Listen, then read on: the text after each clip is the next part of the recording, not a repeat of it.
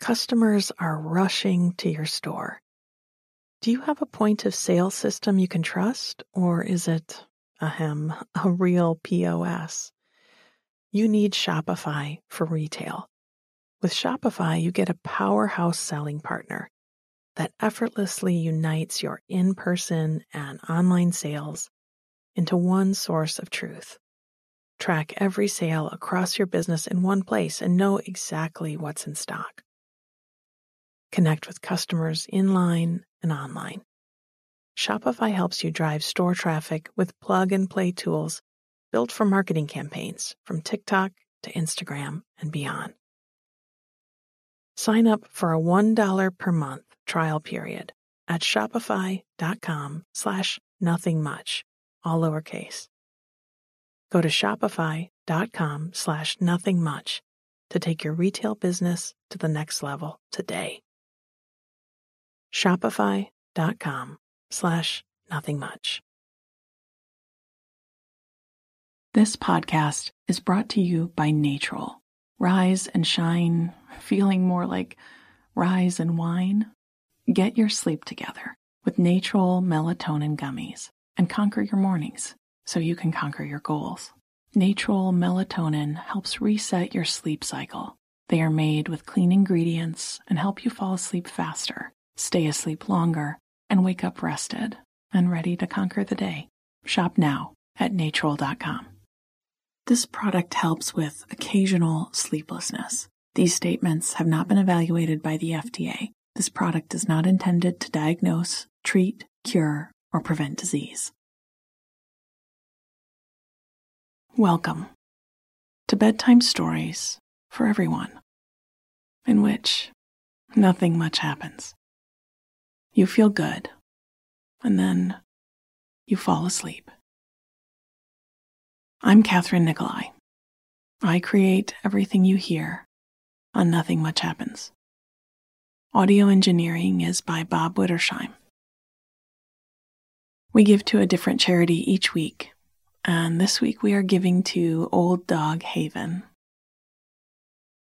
They use a large network of foster homes to provide loving, safe homes for unadoptable senior dogs in need. Find a link and more information about the world of Nothing Much Happens at nothingmuchhappens.com. Now, I have a story to tell you. And the story is a place to rest your mind. Especially at night, our minds can feel so busy and overloaded, like an overwound clock. Just by following along with my voice and the general shape of the story I'm about to tell you, your mind can passively unwind. And soon you'll be ticking along at your natural pace, sleeping deeply and waking up feeling rested and relaxed. I'll tell the story twice, and I'll go a little slower on the second read-through.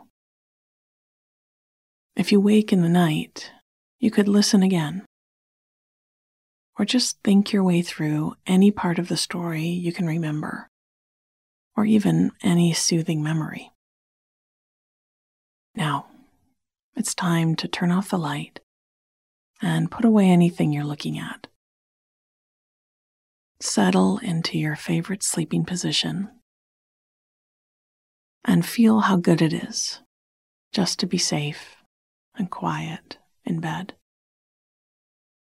You have done enough for today. It's time to rest. Take a deep breath in through your nose and sigh through your mouth. Nice. Again, breathe in and out. Good. Our story tonight is called Marmalade at the Inn, Part 3. Because I just have too much to tell you about Marmalade the cat and her dog friends, Crumb and Birdie. It's a story about a bit of the inn's history. It's also about fresh sheets, a package waiting at the front door, and the sweet sound of ringing bells. Marmalade at the Inn, Part 3. We were up on the 3rd floor when the doorbell rang. I'd been making my bed up with fresh sheets and was just tucking the duvet in around the side rail when we heard it toll. In a house as big as the inn, a sweet little chime just wouldn't do. And it wasn't just the size that made that a bad fit. This was a grand old house that had been, in its life, a stately family mansion, then a prestigious school, and eventually a beloved inn where folks come to spend long summer days beside the lake. And it had been an inn twice now, open for decades, and then closed for decades more. When I was a child, I'd gotten to come a few times before the place was shuttered, and even then, it seemed magical to me. Seemed to whisper to me when I climbed the great staircase or looked out of her triple-hung windows, to whisper about all that she had seen and what more might come in the future.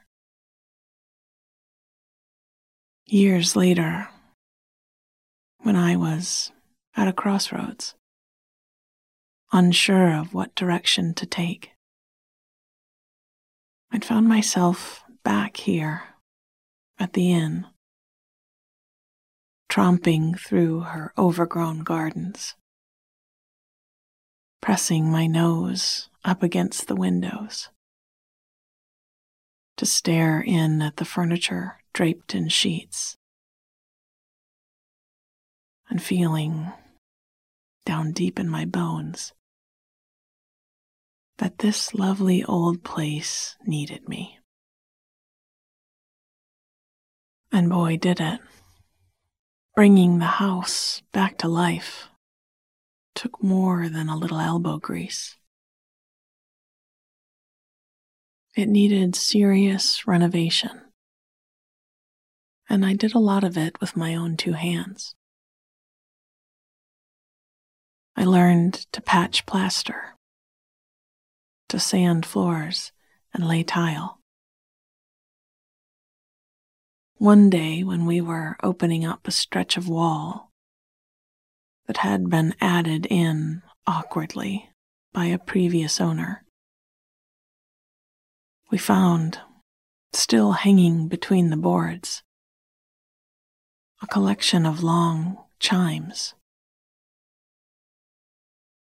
I hadn't known what I was looking at first. In fact, I worried that I'd stumbled upon a particularly nasty plumbing problem. What were these pipes meant to be connected to?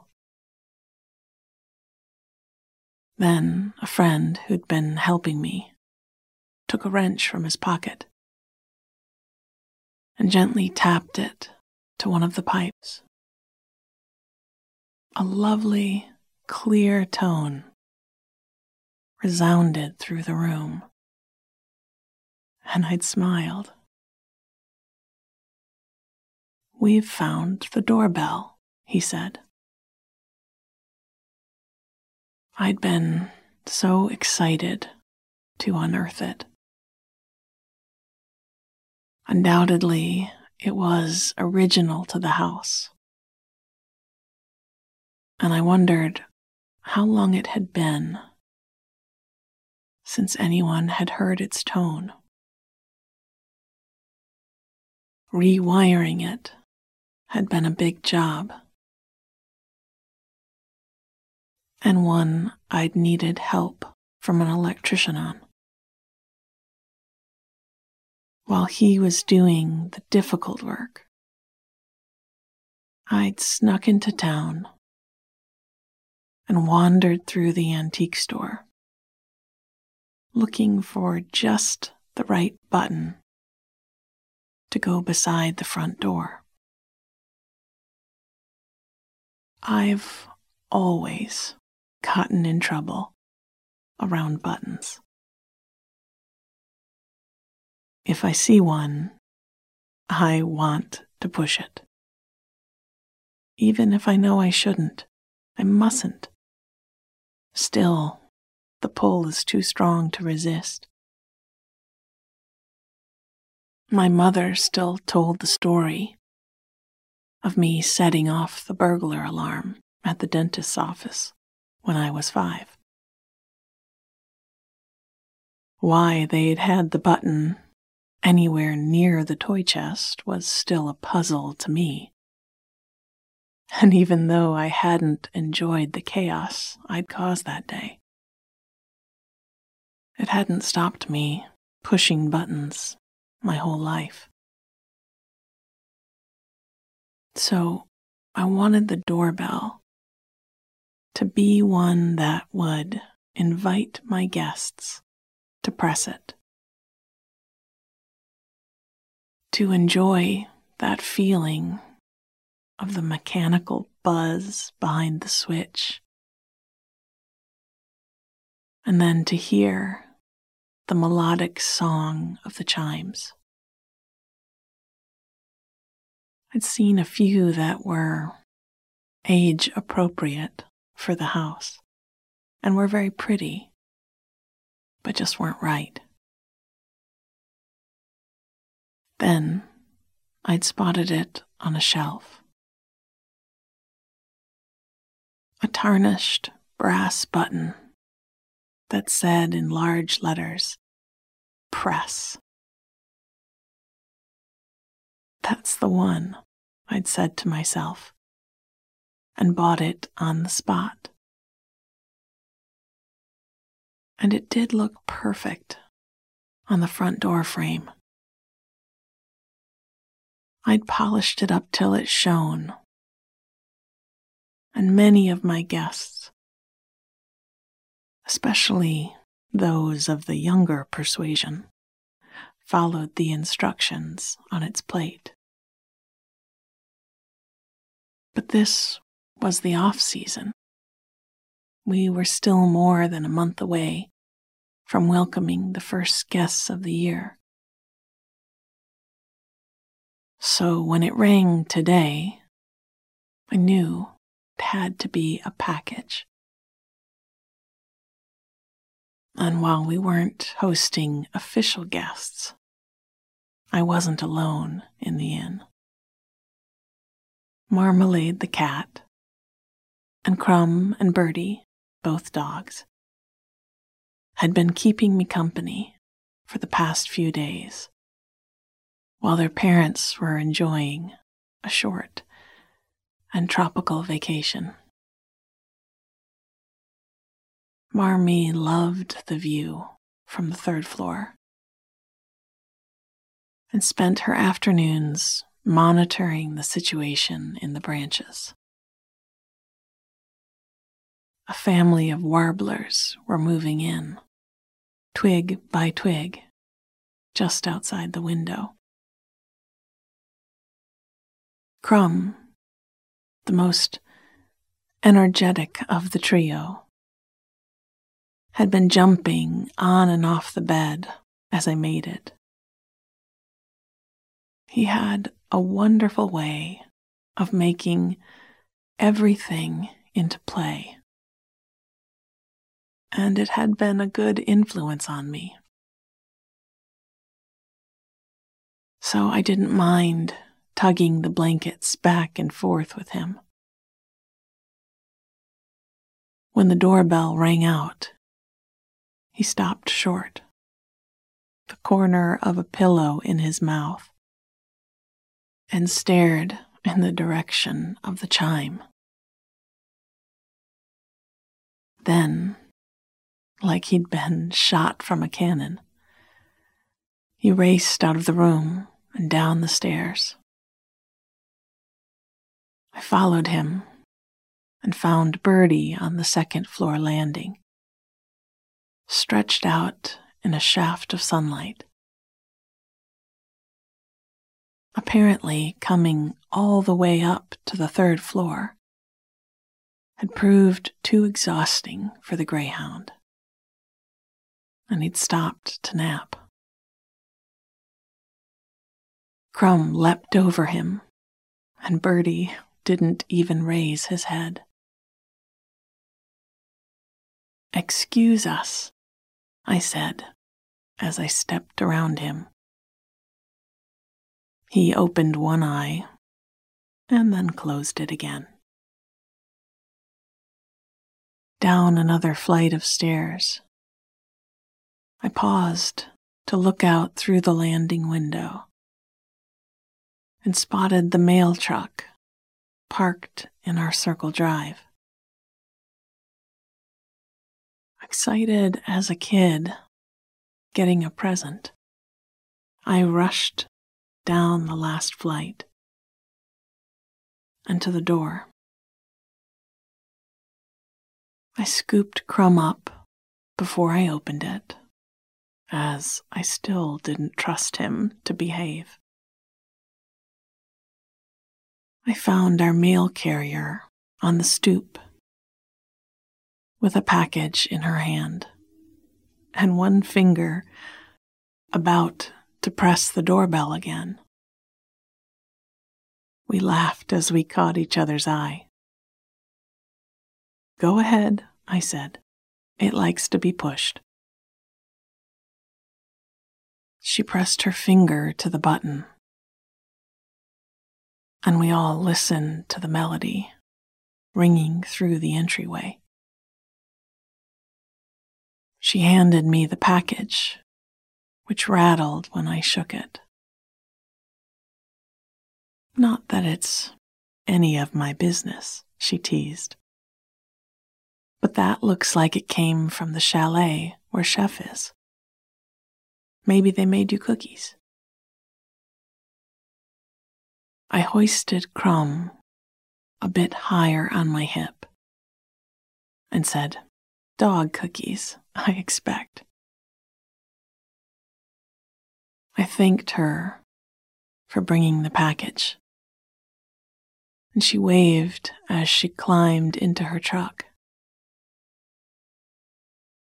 Inside, with the door closed behind us, I sat Crumb down and shook the box again. I heard the tinkle of a tiny bell and looked up to see Marmalade on the first-floor landing, with Birdie at her side. "Come on down then, and we'll see what Chef sent you," I called and watched them amble down the stairs. This old house felt happy to have these guests, and so was I. Marmalade at the Inn, Part 3. We were all up on the third floor when the doorbell rang. I'd been making my bed up with fresh sheets and was just tucking the duvet in around the side rail when we heard it toll. In a house as big as the inn, a sweet little chime just wouldn't do. And it wasn't just the size that made that a bad fit. This was a grand old house that had, in its life, been a stately family mansion, and then a prestigious school, and eventually a beloved inn where folks come to spend long summer days beside the lake. And it had been an inn twice now, open for decades, and then closed for decades more. When I was a child, I'd gotten to come a few times before the place was shuttered. And even then it seemed magical to me. Seemed to whisper to me when I'd climbed the great staircase or looked out of her triple-hung windows. To whisper about all that she had seen and what more might come in the future. Years later, when I was at a crossroads, unsure of what direction to turn, I'd found myself back here at the inn, tromping through her overgrown gardens, pressing my nose up against the windows to stare in at the furniture draped in sheets, and feeling down deep in my bones that this lovely old place needed me. And boy, did it. Bringing the house back to life took more than a little elbow grease. It needed serious renovation, and I did a lot of it with my own two hands. I learned to patch plaster, to sand floors, and lay tile. One day, when we were opening up a stretch of wall that had been added in awkwardly by a previous owner, we found, still hanging between the boards, a collection of long chimes.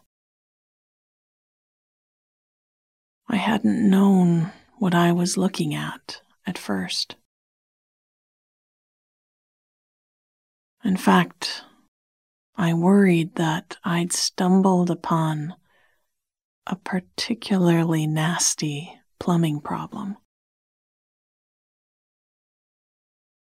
What were these pipes meant to be connected to? Then,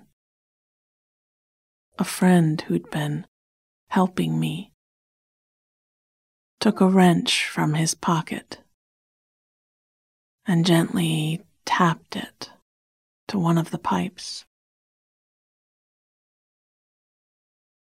A lovely, clear tone resounded through the room, and I smiled. "We've found the doorbell," he said. I'd been so excited to unearth it. Undoubtedly, it was original to the house, and I wondered how long it had been since anyone had heard its tone. rewiring it had been a big job, and one I'd needed help from an electrician on. While he was doing the difficult work, I'd snuck into town and wandered through the antique store, looking for just the right button to go beside the front door.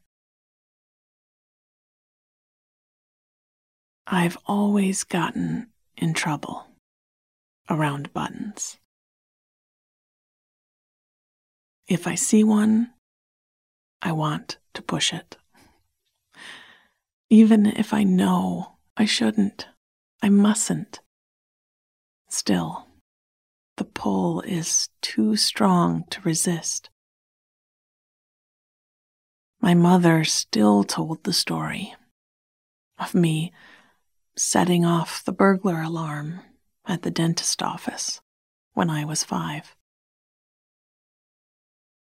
Why they'd had the button anywhere near the toy chest was still a puzzle to me. And even though I hadn't enjoyed the chaos I'd caused that day, it hadn't stopped me pushing buttons my whole life. So I wanted the doorbell to be one that would invite my guests to press it, to enjoy the feeling of the mechanical buzz behind the switch, and then to hear the melodic song of the chimes. I'd seen a few that were age appropriate for the house and were very pretty, but just weren't right.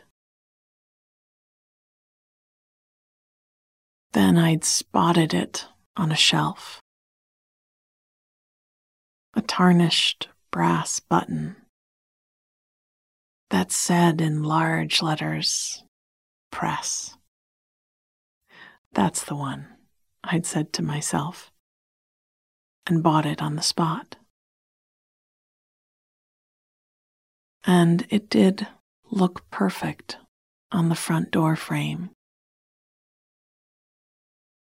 I'd polished it up till it shone, and many of my guests, especially those of the younger persuasion, followed the instruction on its plate. But this was off-season. We were still more than a month away from welcoming the first guests of the year. So, when it rang today, I knew it had to be a package. And while we weren't hosting official guests, I wasn't alone in the inn. Marmalade the cat, and Crumb and Birdie, both dogs, had been keeping me company for the past few days, while their parents were enjoying a short and tropical vacation. Marmee loved the view from the 3rd floor and spent her afternoons monitoring the situation in the branches. A family of warblers were moving in, twig by twig, just outside the window. Crumb, the most energetic of the trio, had been jumping on and off the bed as I made it. He had a wonderful way of making everything into play. and it had been a good influence on me. So I didn't mind tugging the blankets back and forth with him. When the doorbell rang out, he'd stopped short, the corner of a pillow in his mouth, and stared in the direction of the chime. Then, like he'd been shot from a cannon, he raced out of the room and down the stairs. I followed him and found Birdie on the second-floor landing, stretched out in a shaft of sunlight. Apparently coming all the way up to the third floor had proved too exhausting for the greyhound, and he'd stopped to nap. Crumb leapt over him, and Birdie didn't even raise his head. "Excuse us," I said, as I stepped around him. He opened one eye and then closed it again. Down another flight of stairs, and I paused to look out through the landing window and spotted the mail truck parked in our circle drive. Excited as a kid getting a present, I rushed down the last flight and to the door. I scooped Crumb up before I opened it, as I still didn't trust him to behave. I found our mail carrier on the stoop, with a package in her hand, and one finger about to press the doorbell again. We laughed as we caught each other's eye. "Go ahead," I said. "It likes to be pushed." She pressed her finger to the button, and we all listened to the melody ringing through the entryway. She handed me the package, which rattled when I shook it. "Not that it's any of my business," she teased, "but that looks like it came from the chalet where Chef is. Maybe they made you cookies." I hoisted Crumb a bit higher on my hip and said, "Dog cookies, I expect." I thanked her for bringing the package, and she waved as she climbed into her truck. Inside, with the door closed behind us, I set Crumb down and shook the box again. I heard the tinkle of a tiny bell and looked up to see Marmalade on the first-floor landing, with Birdie at her side. "Come on down then, and we'll see what Chef sent you," I called, and watched them amble down the stairs. The old house felt happy to have these guests, and so was I. Sweet dreams.